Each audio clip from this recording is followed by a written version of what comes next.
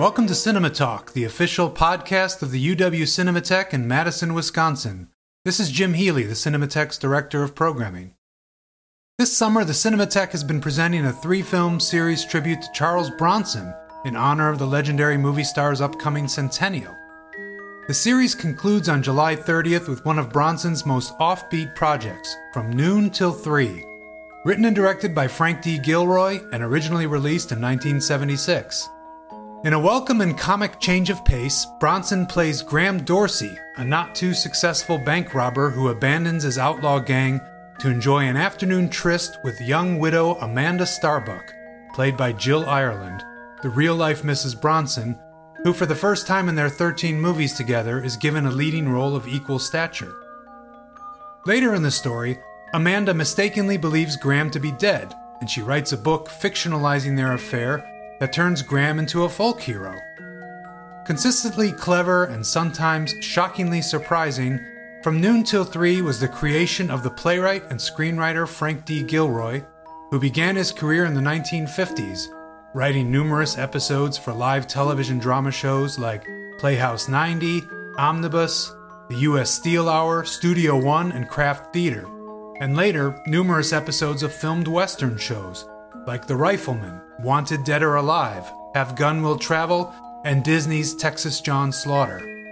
In the 1960s, Frank Gilroy won the Pulitzer Prize and the Tony Award for his play The Subject Was Roses, which was adapted into a 1968 movie directed by Ulu Grossbard. Later, Gilroy himself turned to directing feature films in the 1970s, beginning with the 1971 release Desperate Characters starring Shirley MacLaine. After From Noon Till 3, which was released and distributed by United Artists, and which Gilroy adapted himself from his own novel, Gilroy wrote and directed 3 more independently financed feature films, Once in Paris from 1978, The Gig in 1985, and The Luckiest Man in the World in 1989. Gilroy died in 2015 at the age of 89, but in addition to his own writing and directing, Gilroy's legacy to cinema should also include the work of his 3 sons, whose collective accomplishments are quite impressive on their own. Tony Gilroy earned Oscar nominations for both his writing and directing of the acclaimed 2007 movie Michael Clayton, starring George Clooney, and John Gilroy is a successful editor of both smaller independent films and blockbusters like Star Wars Rogue One.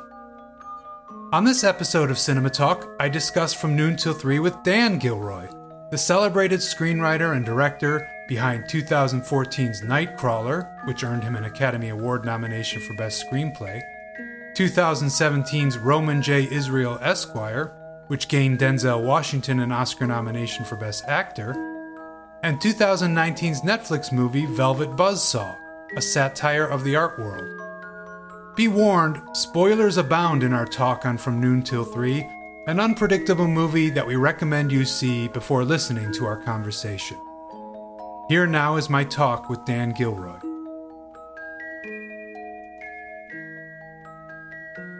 Dan Gilroy, welcome to Cinema Talk. It's nice to have you. Thanks for having me. It's an exciting event, the re-emergence of From Noon Till 3. I'm excited. And it's not just our screening, too. There have been other discussions of it recently, too. Even after we planned the screening, I know Quentin Tarantino has come out recently.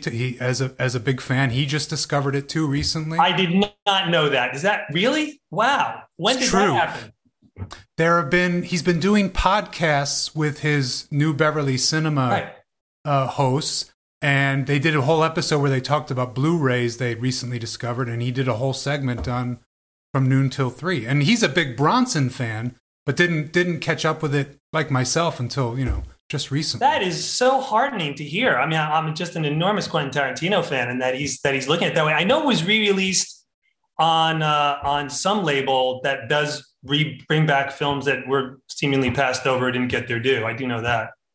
Yeah, there was a Blu-ray by Twilight Time. Right, that was what it was. Which was a company run by a guy who passed away named Nick Redman, who just put out a lot of great stuff on Blu-ray. And there's a really nice essay inside by Nick's wife, Julie Kurgo, who talks about the appreciation for the film, too. So yeah, it is, and I think it's been on Amazon Prime, and so I think people have had a chance to catch up and see it. So were you able to watch it just recently? I know you wanted to talk about some aspects of the film. Can I go sort of into how I watched it and what struck me at first? Is that a format that you... Absolutely, please. So I literally haven't watched the film in 45 years, and that's dating back pretty much probably when it came out in 75. I mean, and I was on the set every day as an extra, and my father was very inclusive with my brother, Johnny, and I, because that summer was shot over the summer. So we were on the set every day. So I was intimately involved and aware of the production, but I had not seen it really since 75. And it was a really interesting experience in a lot of ways. There's so much that's unique and really ahead of its time to discuss. And I'm looking forward to do that. But I do have to start by something that hit me, and that's addressing the big scene in the film, which is when Bronson gets left behind by, the gang at Jill Ireland's house. And what follows after some buildup is really essentially an armed assault on her. There's really no other way of looking at it. And it's jarring, and it's, disturbing in a lot of ways to watch it today, because there's just no defense of it through anything resembling what you could call a contemporary lens. I think there's a lot of films that are sort of encountering plot points on this level, but it has to be noted. But there's just a lot of twists and turns between them that follow that scene. And they then form this larger part of the narrative as I was watching it. And it started to really strike me that in the third act, it really transforms into something else entirely. And that's one of the things that stands out watching it today. And that's what a wholly original story Frank really created on so many levels.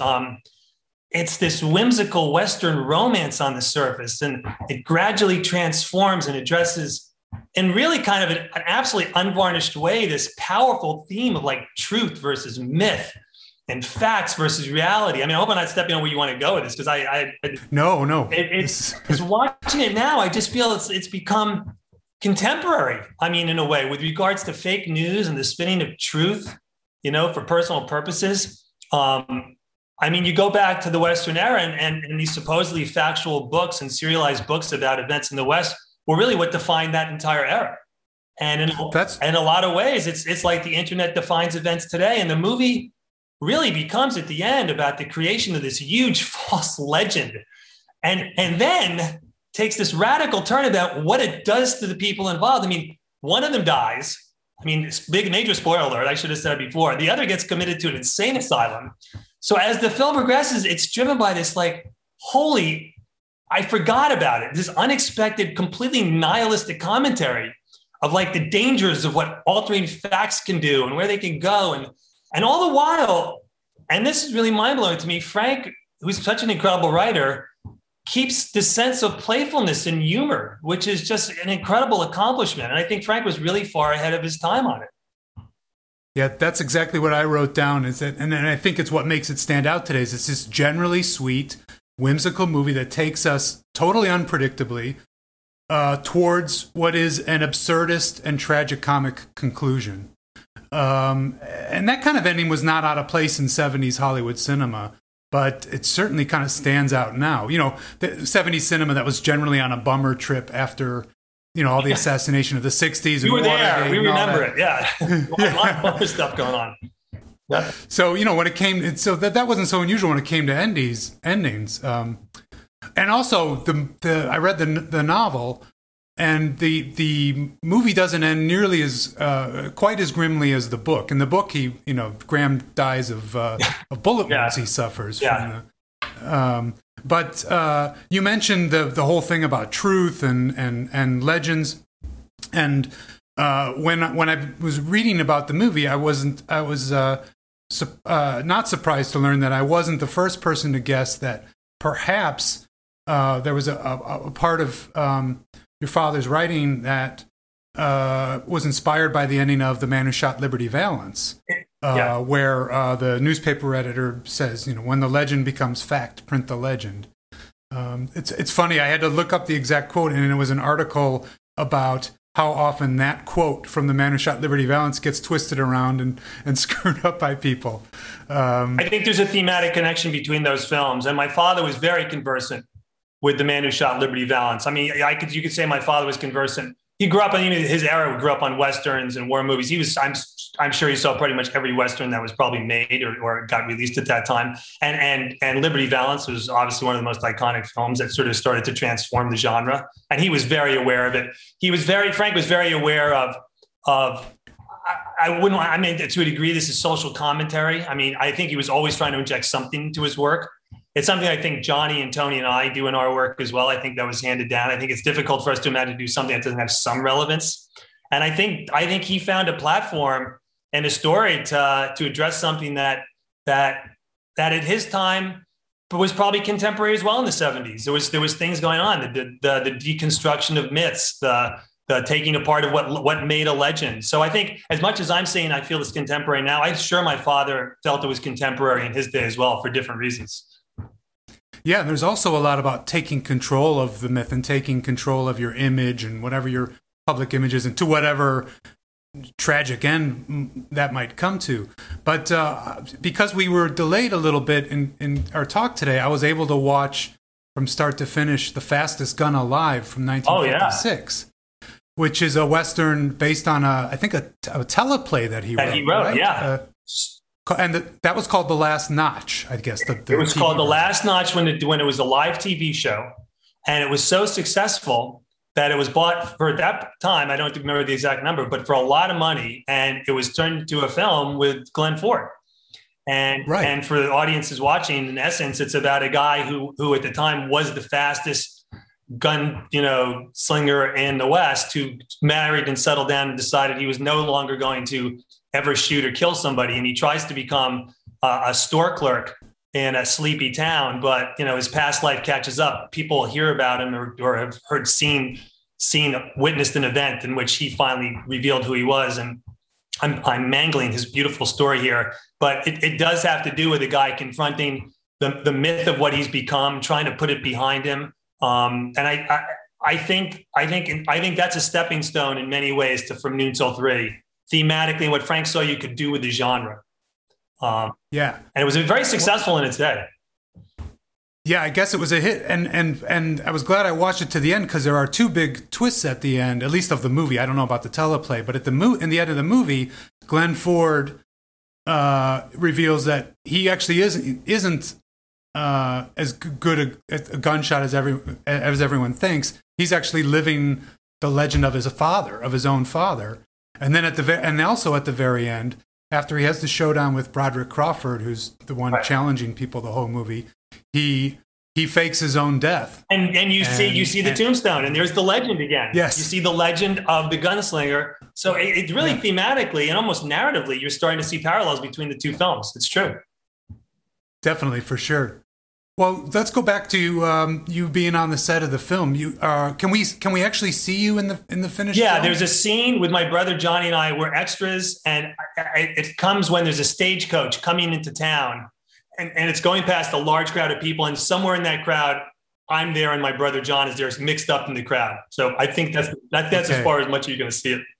And I remember my brother Johnny and I made a mistake because we'd never been extras before, and I was thinking, like an actor, which I was not at 15 years old. Oh, the stagecoach is coming to town. I'm going to look at the stagecoach when it comes by. And I remember having to take my father come up and go, "You're the only two who looked at the camera." He goes, "You don't look at the camera." And I was going, but Dad, like stagecoach is only coming to town once in a while. I would turn and look at the, I'm arguing with him about why I would look. He's going, "No, you don't look at the camera. You never look at the stagecoach."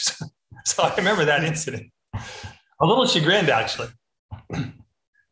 But you got to watch the rest of the filming too? It was a really incredibly special experience. It was 1974. My father started it. It was like perfect, right when school let out in June. He brought us all out. We had a house up in Malibu, and every day he'd go to work. My brother John and I would go in the car with him. It was shot not entirely because the house was built out in Thousand Oaks, but everything else was shot on the Warner's lot in 74.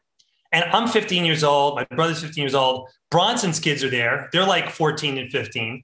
And we just had complete run of the entire Warner's back lot every day. So that's back when Warner's had a back lot. The Shangri-La set from like 1939 movie was there where they were shooting Kung Fu. Entire Western streets, New York City streets. I mean, and there was nobody stopping you. There was nowhere you couldn't go. And so it was this magical, amazing time, eating in the commissary every day with sort of right out of Blazing Saddles, the number of people that are coming in. And I mean, they might have been shooting Blazing Saddles there for all. Yeah, it's 74, right around that time. I remember my father was friends with George Jenkins, the production designer. And I remember they were shooting All the President's Men. And I remember on a couple of occasions going into the entire Washington Post set and walking around right on the next soundstage. So it was this incredible, phenomenal experience. But getting back to the movie, it was watching a movie get made, and I'd never seen that happen before. And it was really kind of profound. I realized, one, how much I enjoyed being on a set. And I like the process of it. And I like the vibe of it. I like the creative people getting together and doing it. So it was a pretty special time. You mentioned the house, and so was the exterior of the house and the interior of the house the same location? No, the exterior of the house was out where. So there's Los Angeles, and then there's the valley. Out in the valley toward Chatsworth and Thousand Oaks, out toward a more arid desert, they built this incredible house. It was just a facade, but when you drive up there, it was this incredible 4-story facade. And for at least 2 or 3 weeks, everybody's driving out there, and you're out in the middle of nowhere.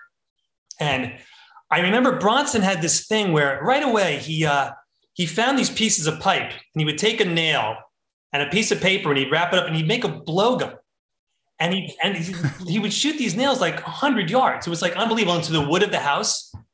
And within a couple of days, everybody on the set now is making blowguns because Charlie's doing it. And the whole back of the set, there were these like darts, these nail darts, where people just shooting everything. It finally got to the point where the first AD, who was as tough as nails, AD named Russ Saunders, who went back to playing football with John Wayne, finally screamed at people like, "I don't care if Charlie's doing it. Nobody can." Anyway, these are silly little stories. But the one thing I wanted to mention in watching the films as well is that what struck me is the way my father used Bronson and the way Bronson is really being used in this film, because taking people back who weren't there, he's the hard action guy of his time. I mean, here he is. He's basically in the early 70s. He's coming off Mechanic, Death Wish, Hard Times, Break Hard Pass, all of which are action and suspense driven with his total powerful, unique physical and brooding presence. And that's what's driving him. And here he steps into Out of the Blue from Noon Till 3. And I think a lot of people were shocked both by the comedy romance angle and also by what we were talking about a minute ago, this meditative study of Old West myth making. Bronson's playing completely against type in this movie. And watching today, I think he's doing it really effectively. He displays this humor and gentleness, and the scenes between he and Jill are, I'm biased, I think they're some of his best work. But saying that, I do remember my father saying that after the shoot, when Charlie and Jill saw the finished film, Charlie reached out to my father and told him specifically how proud he was of what they'd made together and how he really thought it was really one of his more important works. And I remember when the casting was happening before the shoot, Bronson's name came up. I don't believe it was my father's first choice. I think Nicholson probably had that slot. But when Bronson then became the more viable option, my father talked about conversations he was having with Bronson, in which Bronson was very much expressing this desire to branch out and really stretch into other work. And, Bronson was convinced he could do more than these action films. And I think he was right to do so, because here he is, he's pulling it off, I think, really incredibly effectively. Yeah. And he has a few moments in there where he's the old tough guy, when he stands down the guys in his gang and then towards the end, as he's kind of, really falling apart and becoming more violent in the process, it's not something where it's completely out of his wheelhouse. But he's, I think Roger Ebert mentioned in his review how much range he does show within that, within what we usually expect from Bronson in this specific film. He makes that part of that bandwidth work. It's like I find myself leaning into his character. He's not telling me a lot. There is a sort of menace to his character. You can't tell when he's lying or not lying, or when he's sincere or insincere. Right. And I think that's a really good quality to have in this film about where he's coming from. Because at the end, when you realize the legend is not anything what it was presented, you start replaying in your head going, he really was a complete ne'er-do-well, a brilliant ne'er-do-well who actually helped spin this legend by the lies he's telling. But I do find myself leaning into his performance, which I like.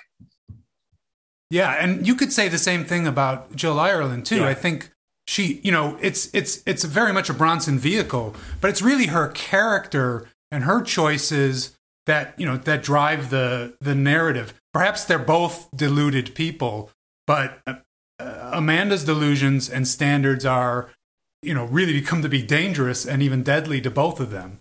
It's a real two-hander. I mean, try acting against Charlie Bronson and hold your own. She more than holds her own. Anytime they're on the screen, I find myself watching her easily as much as I'm watching him.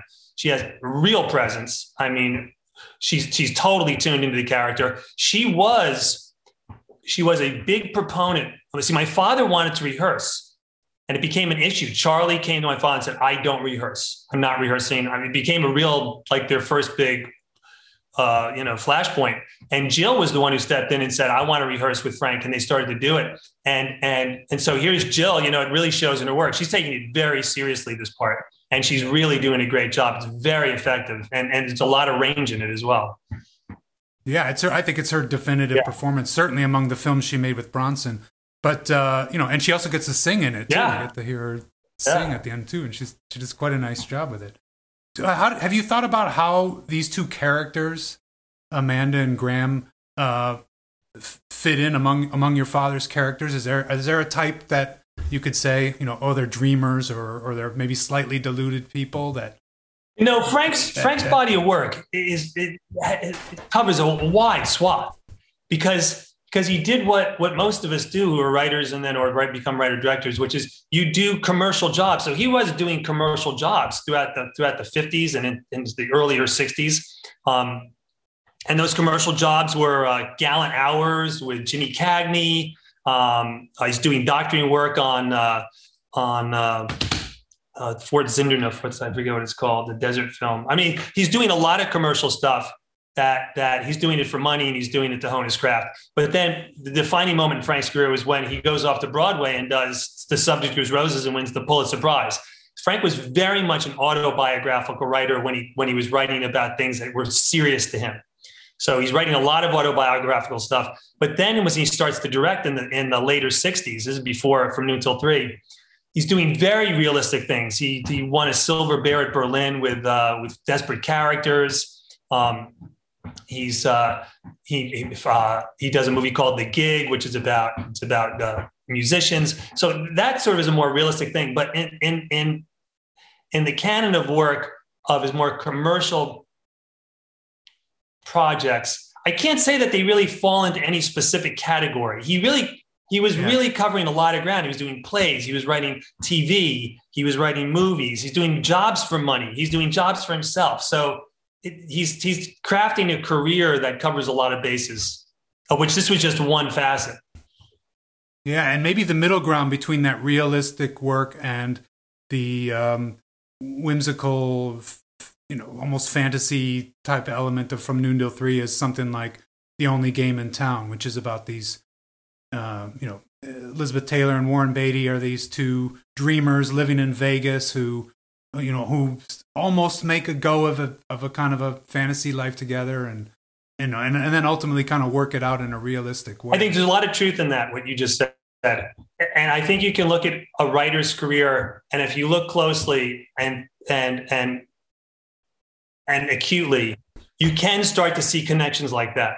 You can start to see that this wouldn't probably have existed without this, or this probably was affected by something that came earlier. You are affected by the things you do. You learn on every script that you write. You suddenly see doors that open up. And I think there's truth in that connection with The Only Game.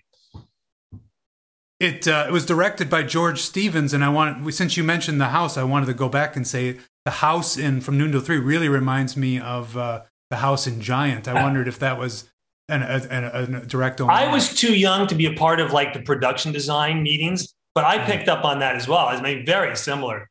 But we should talk a little bit about some of the people involved behind the camera. Sure. So a key component to this film is the cinematographer, Lucien Ballard. So I wrote down some of Lucien's credits, and I just have to say, this is a guy, Lucien Ballard, who goes all the way back to silent films. And I mean, he does The Getaway, The Wild Bunch, True Grit, City of Fear, The Outlaw in 1943. He's married to Merle Oberon in the 30s. I remember he was very dapper and stylish. He always wore he didn't wear khaki pants, but he was like whitish khaki clothes. And he was very stylish, had sort of a safari jacket on all the time. And he had panache. I remember him up on the crane, like looking down with these stylish. He was a very stylish guy. And my father leaned very heavily on Lucian's cinematography. My father was, a writer turned director, and often cinematography is not the strength. So Lucian played a big part in this film. And there's some really nice camera work, I have to say, I think that Lucian's doing in it. The other person who's critical to this whole thing is the guy who bought the book and brought it to Warner Brothers, which is a guy named Mike Frankovich. So Mike Frankovich is a very big producer. This was the last film he produced. But again, just looking at Mike's credits, I mean, he did The Shootist. He did Marooned. He did Bob, Carol, Ted, and Alice. I mean, he goes all the way back to 1935 as well. And that forms part of one of the memories I have, which was because it was on the Warner's lot in 74, this was a studio picture. There was a crew of guys, mostly guys, very few women, unfortunately, but mostly guys. And these guys have been working at Warner Brothers since like the 30s. So the guy named Al Overton, who did the sound, and Russ Saunders, who was the AD. It's this bridge back to like the original filmmaking days. And that vibe was sort of on the set. These guys have been doing, this is probably their 100th picture, every one of these people. And Lucian is just, I mean, to them, they were such veteran grinders, I mean, it was really interesting to pick up on that vibe. I felt I got to see a window into what old movie making really was like, because they came from that era. Most of the people who worked on this film, the other person is Elmer Bernstein, his score. Yeah. I think it's a beautiful score. I think the melody of From Noon Till 3, the song itself with the lyrics, I've never forgotten. Oddly enough, I find myself once in a while remembering the lyrics of that song. And his score as well serves the film incredibly well. And he's in it too. Elmer's in it. And I work with composers. When I tell them that I met Elmer Bernstein, they're like, they want to hear everything about it. I mean, the guy is revered among composers. He really is. One of the best. He was just a wonderful guy. I mean, I remember on the set, just a funny, lovely, great guy. I mean, just a really easygoing guy. Well, that's unusual, right? Because typically if the film is finished or almost finished before the director starts talking to the composer, right? But he had to be involved because the song had to be a part of the... He did. And my father was very collaborative. I'm sure when that conversation happened and Elmer said, "Can I be on the set?" My father said yes. I remember Elmer was on the set quite a bit. I mean, he liked hanging around on the set, and he liked us. He liked hanging around with the kids. My brother and I and Bronson's kids. That's great. Well, and then in this scene with Elmer Bernstein as the two composers, is the one who sings the song is Alan Bergman, who wrote the lyrics with Marilyn Bergman. Yeah. He does a nice job with it too. He does. It's a haunting song. It's a really powerful, oddly haunting song. It stays. Yeah, with it does. So you mentioned the movie being a two-hander, and it very much is. And I think one of the reasons why I didn't seek it out for such a long time was that I just assumed, knowing that your father wrote plays and what I knew about the movie, that it was basically the two of them in a house the whole movie. But it's very cinematic, especially the opening sequence, the dream sequence, and then the whole second half of the film. And I guess you're saying that and I like desperate characters too, and clearly, your Frank knew how to make a real movie. It wasn't that wasn't just a filmed play, and I guess you're saying that a way to do it was just to surround yourself with these people who have had decades of filmmaking experience. Particularly because of the genre. I mean, I think my father was really smart in regards of using Lucian. Again, the guy's coming off the Wild Bunch. I mean, and True Grit. I think he did Ride the High Country. Ride the High Country. I mean, he's a guy who's shooting the best Western stuff around at that time, literally shooting the best. So I think, I mean, when I did my first film, Nightcrawler, I was fortunate enough to work with Robert Elswit, who shot Boogie Nights, and I'm shooting a movie in LA, and I very much leaned into Robert Elswit. I mean, I certainly have my own opinions, and I'm sure Frank had his own opinions as well, but I was recreating a way of like, I'm going to lean into somebody who really knows how to shoot this world. And I think it was really wise of Frank to do that. Yeah. Our father published a book of his own production diaries called "A Wake Up Screening," and in 1993. But he only included the 4 other feature films he directed, and not From Noon Till 3. So I'm really glad we're able to talk to you today. Was that because he didn't include it because it was his only fully backed studio feature, and he just didn't keep a diary during production, or? He was keeping it. He started keeping a diary. My memory is he started keeping a diary in '69. So I'm sure he was keeping a diary. I think he saw the other 4 films as literally independent films in which he had much more control. I don't remember an enormous number of creative fights that he had with the studio, but I'm sure they were enough where things were changed, or maybe he didn't have full control over how it was marketed, or, what the performance of it ultimately was, or how it was perceived. I think he felt closer to the other 4 films, again, because they were made on a shoestring budget. He's literally standing side by side with the other filmmakers every morning and night while he's shooting. I think he felt closer to it creatively, and that's probably why he included it. I know he loved From Noon Till 3.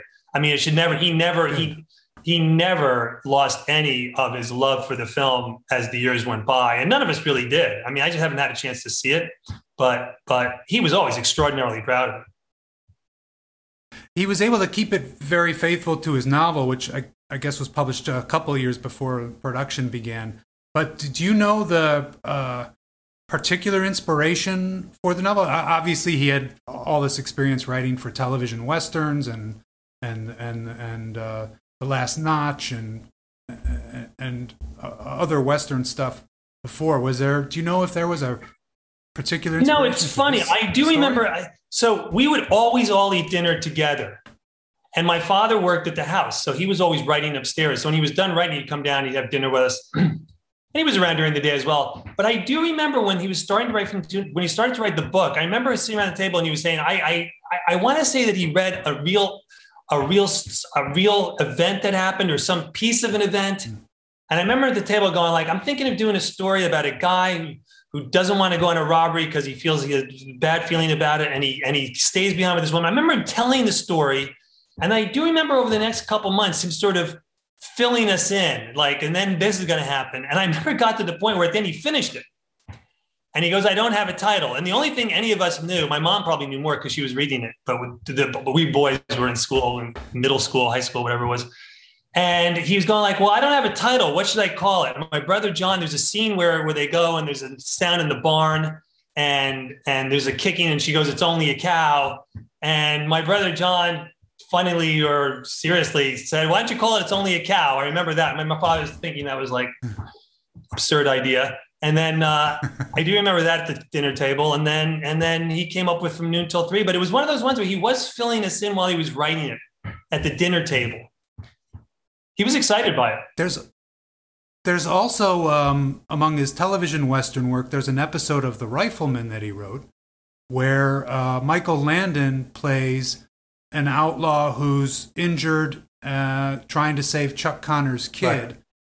And so he's separated from the gang as when they go off and do their robberies and stuff, and spends some time in the house with Connors and the kid, and falls in love with a woman, and he gets rehabilitated just by being away from the outlaws. It doesn't have any kind of great irony at the end, like From Noon Till 3 or The Last Notch. But again, you can see the kind of shell of an idea of an outlaw being separated from his gang. I didn't know that was the plot. I did not know that was the plot of The Rifleman. I think he did more than one Rifleman. Maybe he only did one. But that's interesting you're saying that. That I can see the direct connection between that story and From Noon Till 3. See, I think he's exploring things there of a gangster, or outlaw being left behind at a house. I mean, there's direct connection there. I did not know that. That's actually really interesting. I'll send you I'll send you the link to it later. You can watch it. He did a bunch of Have Gun Will Travels. He did a lot of Western TV work. He did. Wanted Dead or Alive. He did. He was a big Western TV guy. Yeah. There was a TV show, Disney Western show, that I think he might have even had a hand in creating. Is it Texas John Slaughter? Texas John Slaughter, right? Don't know. Have you ever seen any of those? I've seen one. I don't know if he helped create it, but I definitely know he worked on it. Yeah, Texas John Slaughter. Yeah. that's one of, the Disney stuff is so hard to find because they archive it, but I'd love to be able to see that. I don't think it's going to be showing up on Disney Plus anytime soon. Maybe. We can only hope. We can only hope.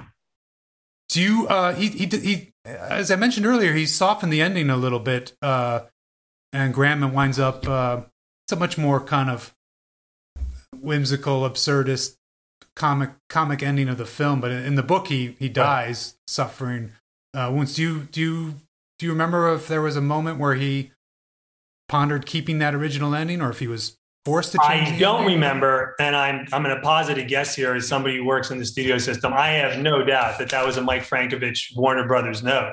I mean, right. They paid good money for the book. Frank was not like a big known director. He was known to a degree, but here's a big Western with Charles Bronson. It's a big asset for the studio. And like you said, it's fairly faithful to the book, but I can imagine when they got to the end, it was probably like, Frank, we want this to be a more commercial ending. And I don't recall any conversations where Frank felt that things were suffering creatively. I don't believe he would have done it if he felt it was creatively diminishing his work. He would have fought it. So he must have been in tune with it to some degree. I think it works just as well as the ending of the book. He never complained about changing the ending ever. Well, and if anything, the ending of the film makes Amanda's death that much more shocking, when it happens, because it's just, and when you reflect on it, it's really, an amazing act of will, on her. You can't predict where this movie's going. If you can't at any moment, you don't know where this movie's going to go, which is, it's just breathtaking to me to watch him be doing this. Because it's kind of what I'm doing in my work right now. And I guess I got that spirit. It's just this unpredictable, out of the box way of doing a movie. And I give him huge points for it now. I'm so glad I got to watch it again. Well, what I wrote down was that, thinking if you've ever thought at all about the influence of From Noon Till Three, is that your stories and your films are made unpredictable because they're driven by these unusual outsider protagonists who, could go any way, and they live in their own world, and they're either ruled by a very specific code of honor, like Roman Israel, or a complete lack of one, like Jake Gyllenhaal in Nightcrawler. Yeah, the characters do tend to take you to those places. But the other thing as well is, and I can see it in this, Frank is commenting here. His narrative. So he's taking these characters, and rather than follow the characters directly through their character arcs, he's now imposing this template of narrative commentary, and it's affecting the story. The story starts to get driven by the commentary side of it, and the characters start to be moving alongside the commentary. He's doing that consciously because the commentary is obviously very important to him. The power of the myth. What is the West built on? How much of it was real, if any of it? Was it all a sham? This was an important thing for the film, and he's doing that. And I do that in my films. I take these strong characters, but then I sort of have the same mindset. I want to say something, and it's a fine line when you're doing a movie like that, and you have to be very careful because you could wind up with a message movie. God help you, or you could wind up on a soapbox. I think Frank threaded the needle really well here. I think it's a really entertaining film, and I think. It's a high wire act when you do this. When you start thinking that social commentary is a part of my film, and like in the 70s, it was not an uncommon way of thinking. It was funny when Nightcrawler came out. People came up after and goes, "God, it really is like it's about something." And I said, "God, you have to understand." I remember in the 70s where if you made a film and it wasn't about something, people go like, "Why are you making a film? What's the point?" Like, look at the Wild Bunch. Look at all the themes that are involved in the Wild Bunch. Look at all the themes involved in True Grit. There's just so much going on. So I think Frank's working in the 70s. He's trying to tell a story about these strong characters, but at the same time, he's not going to allow them to drive his story. His story is going to be driven by what he wants to say about this world. And again, very tough needle to thread, but he does it. Do you think that gives it an almost meta quality? I think I feel a little bit of that, in that it's about storytelling, and then there's a book called From Noon Till Three. Absolutely, based on a book called From Absolutely, Noon Till 3. It's like a Hall of Mirrors. It's about the legend, the creation of the legend within the movie, with the song, the title of the film, and And that's what makes it feel fresh. It's odd. There's so many films I watched in the 70s that don't feel fresh, particularly ones that have been forgotten. And a lot of times they're forgotten and you go like, well, I can maybe see why, it was passed over. But this one just resonates. The minute it came on, I was going like, this just feels really contemporary thematically to me. And you said you're moving towards more of that in your writing right now. Is certainly something like Velvet Buzzsaw has a quasi meta element to it. That quasi meta element. Look, all three movies that I've directed have some level of commentary. And if I'm moving toward anything, it might be moving away from commentary a little bit. I think it's like I said, it's very difficult to do. I've done it effectively at times, and maybe a little less effectively at times. At other times, part of it's the fact that I've only directed 3 films. My directing is trying to catch up to my writing. To be totally honest, I'm doing it, but here's Frank doing the same sort of thing, working in a major studio system with one of the biggest assets of his day. And he never discussed nervousness or fear, but it must have been nerve-wracking at times to take this huge star and say, I'm going to look at him in an entirely different way. I'm not going to look at him in any way that you've ever seen him before. And I didn't go back and read all the reviews from the day, but I'm sure there were many people that were taken aback. And what is this? And not just by the thematic, creation that he's done and the narrative creation that he's done, but just the way that Bronson is moving through the film. It's a really gutsy thing to do, what he's doing here. Incredibly gutsy. But he was that guy. There was no challenge that he was not like afraid of facing. He'd come out of World War II, he was a tough guy from the Bronx. I mean, he's sweet, smart, but a tough kid from the Bronx who got drafted at 18 and saw combat in World War II. So he was nobody's pushover, that's for sure. And so he and Bronson probably connected on that level. I'm sure Charlie, I'm not saying Charlie saw his match. Charlie was a coal miner, so I can't say anybody was Charlie's match physically or something, but I'm sure my father had steel inside of him. And I'm sure Charlie saw that early on and they connected on that. It's funny when he shows up at the end wearing the hospital gown. Right. I was reminded that if there are multiple people who tell the story of working on a film with Bronson, where he tells a story about how when he was a kid in a coal mining family, that the family was so poor that he had to wear his sister's dresses. I read that. It's inconceivable, the level of poverty that he must have gone through for that to be the case. I mean, Charlie was a wonderful guy to hang out with, very friendly, great sense of humor. The other person my father was really enthralled with working with was the leader of the gang, a guy named Doug Fowley. And Doug Fowley was, again, my father growing up with all these like studio films. Doug Fowley goes all the way back to the early 30s and was in Battleground and all these Westerns. And I remember the day that Doug Fowley showed up, my father was kind of in awe of him. It was sort of like, here's this guy. I mean, Bronson's the star of the film, but Bronson wasn't around when my father was going to the movies 30 years earlier. Doug Fowley was the guy who my father was looking up at the Bronx movie screen, 50 feet tall. And my father was utterly enamored with Doug Fowley. I mean, really, he was sort of starstruck by Doug Fowley, which was kind of interesting to watch. Douglas Fowley is the director of the movie within the movie in Singing in the Rain. Oh my God, really? Wow. He's the director. What is it? The Dueling Cavalier? The Dueling Cavalier. Yeah, the guy with the little cap. He had an incredible career. I mean, again, these guys, these go back to the silent era. I mean, all of these people are connected to almost the earliest. I mean, obviously it was back in the early 20s as well, but these people all connect to the earliest days of filmmaking. And they're there in the 70s. And now here, me and Johnny and Tony, we're sort of now 45 years past it, but there's this long arc that I feel connected to.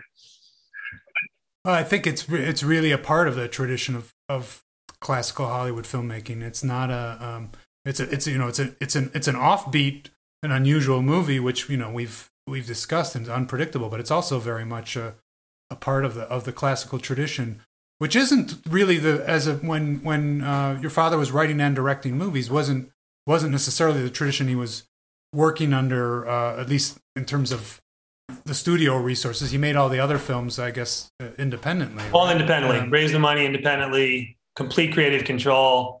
He would get his start, do what I do. I'm doing what he's doing. He would get Shirley MacLaine and get the financing. He would get, the person he needed to get the financing. He would do the film and had complete creative control. But like I said, I think a lot of people would step into a movie with Charlie and Warner Brothers and go, I need to make a commercial movie. This is my time to make a commercial film. I'm going to hit every commercial button I can think of. And he just went completely the other way. He was like, I'm not even thinking about it. It's really, it makes me feel really good to look back and see where he was creatively and what he was doing, because I think I certainly aspire to that. I'm aspiring to do something new every time I step out to try to do something. I'm never trying to recreate anything. That's great. Do you have any other memories of the film's reception? I know you said you didn't read the reviews, but do you remember? Was there any disappointment that it wasn't a blockbuster? Yeah. Or was it? Did it do well enough? No, it did. I don't think it did do well enough. I think there was disappointment. I have a vague memory, but I could be projecting my own experiences. Like, I don't know if he felt the marketing was handled properly. And I think you look through the posters. There's a wide range of posters you can find for this. I think the studio's trying to find out how they can market this. They don't. I think the studio's having trouble leaning into this. The marketing department's having trouble. I don't know if my father was happy on the release date. I don't remember exactly when it was, but I have some memory that he felt maybe it got buried a little bit.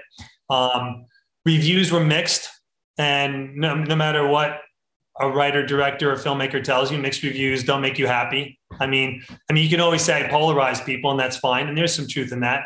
And it's easy now to look back and go, wow, you made something that we're talking about 45 years later. But at the time, you do want everybody to love your stuff. You just do. You want to get the 95% on Rotten Tomatoes. There was no Rotten Tomatoes back then, but you wanted to open up every magazine and newspaper and see the great review. He didn't get that.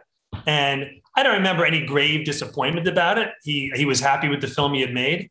But I don't think he was happy with how it was released, probably how it was marketed, and the reception was probably left him feeling a little bit sort of like not 100% happy about it. Yeah, the ads I've seen don't seem to hide too much that it's a period film or a Western, but maybe that was a part of it too, because this is the time, mid to late 70s, when the last of those kind of, revisionist anti-Western Westerns were being made. And even though Bronson went on to make one more Western the next year, this is really kind of the tail end, and there's very few from like 77 to 79, and then Heaven's Gate comes along, and that really is the end of the Western for a long time after. Well, you can imagine if he'd gotten Nicholson, and he was very happy to have Bronson, but if he'd gotten Nicholson, you can imagine the marketing would have been very different, because Nicholson already had an established persona of insanity and craziness, and like, I'm going to see something unexpected. Right. And you can imagine the one sheet and poster probably would have leaned more heavily into, this is an unexpected film dealing with the darkest myths and legends of the world. They would have somehow incorporated that. But what I get the sense when I look at the marketing material on this is Bronson is an action god at this period. This is where the money's coming from. How do we somehow keep that persona and sell the movie? So when you start to look at it that way, none of the myth-making, nihilistic, legendary sort of deconstructionist stuff, that's never going to make it into your advertising. So I'm sure if I was Frank and the movie performed the way it did, I probably would have thought they didn't present the film the way I made it. They didn't, I'm putting words in Frank's mouth, but I'm trying to imagine what he would have thought. This is not the film I made. They're selling it in the wrong way. They should be leaning into it to some degree and get to other stuff. Let people know what they're walking into. Certainly prep the reviewers, who probably walked in thinking they were going to see some fairly standard, vaguely new take on a Western, and we're probably like, what the hell is this? And I don't think it serves you well.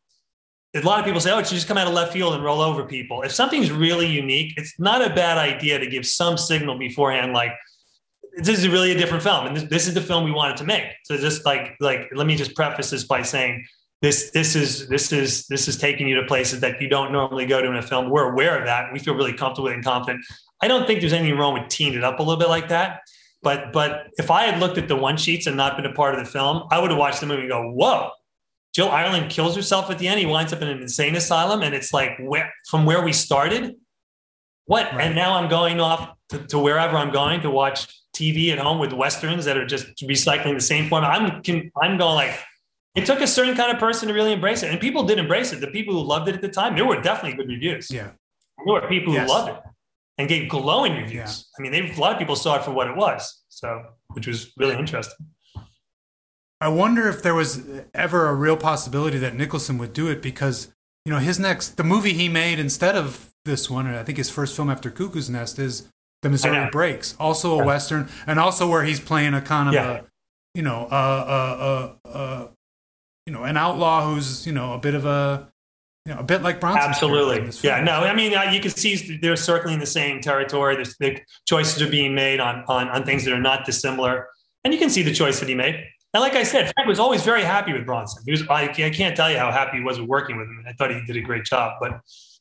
Well, I think he's really special in the film. And, this year's Bronson Centennial. So we picked 3 films this summer to show, of his, and this is one we definitely wanted to show his range. And it really is an outlier. I mean, there aren't many others where he strayed from the action formula. Maybe moments here and there in some of the films where he's a little bit lighter than you expect, but he's really he really has a lot of range in this one. Yeah, and he was aware of it. Like I said, he called my father up, and he was very specifically said this was like one of his favorite parts, and Jill's definitely as well. Jill was a huge fan of this film, both for herself and for Charlie. Yeah, I'm sure one of the reasons he wanted to do it was because it gave them a chance to have something really good to do. Absolutely, together. And they were really great. They were great together. I mean, they were just absolutely, totally tied together. I mean, it was a real love affair, and that comes through on the screen too. And sometimes I think when you watch couples do scenes that involve, love and romance and stuff, a lot of times it feels like somehow you're losing something because it exists in real life. But I don't feel that with this film. I do feel like they're sort of discovering each other as the film goes along, rather than like they know each other well. Yeah, they're really sinking into the parts. They really, because they're characters who have a very, very specific vision of the world, or at least of their own little narrow world, and you feel that, and I agree. It feels like they're discovering each other. So I want to wrap it up and just ask you about your father's other films. Desperate Characters has at least got a release on DVD at some point and is out there. But the films he made after From Noon Till 3 are tough to find. Is there anything going on with them right now in terms of preservation or restoration to get more eyes on them? I honestly don't know. I would like to think that they exist in a format that can be archived. It would be tragic to think that maybe they would be one of the films that would slip through and not be archived. I think Johnny, Tony, and I and my mom we still oversee his estate. But I haven't heard any conversation about re-releases of any of the other films. I honestly don't know. I mean, Desperate Characters is something I haven't seen again in 40 years. I haven't seen that film. Right. And a number of his other films I haven't seen either, to be honest. Well, Paramount has the materials and negatives on Desperate Characters, but the other, I think there's 3 more features that he wrote and directed, right? Once in Paris, The Gig, and is it the not The Loneliest Man? The Luckiest Man. It's Luckiest Man. And so I'd be curious to know if if they know where the elements are at the moment, and if anything could be done to get more people. I don't know. It's actually, I'm glad you brought it up. I'm going to ask my mom and my brothers, see if they know anything about it. Right, well, we have a decent archive here at the university. We've got the Wisconsin Center for Film and Theater Research. It's got a lot of great materials. Not so much some film material, but a lot of papers related to film and television. I just discovered today in doing a little research that we have all of Ulu Grossbard's papers here. Yeah. Did Ulu go? Ulu didn't go to Wisconsin. Did Ulu go to Wisconsin? I didn't have enough time to see if that was true, but we have a professor who established the archive who did a lot of work in the film world, meeting with filmmakers and theater directors and getting them to deposit their stuff here. So that wasn't necessarily a connection. A lot of the biggest collections are from graduates like Dory Sherry and Walter Wanger and people like that. And they're really great collections. But are you in Madison? Is that where you are?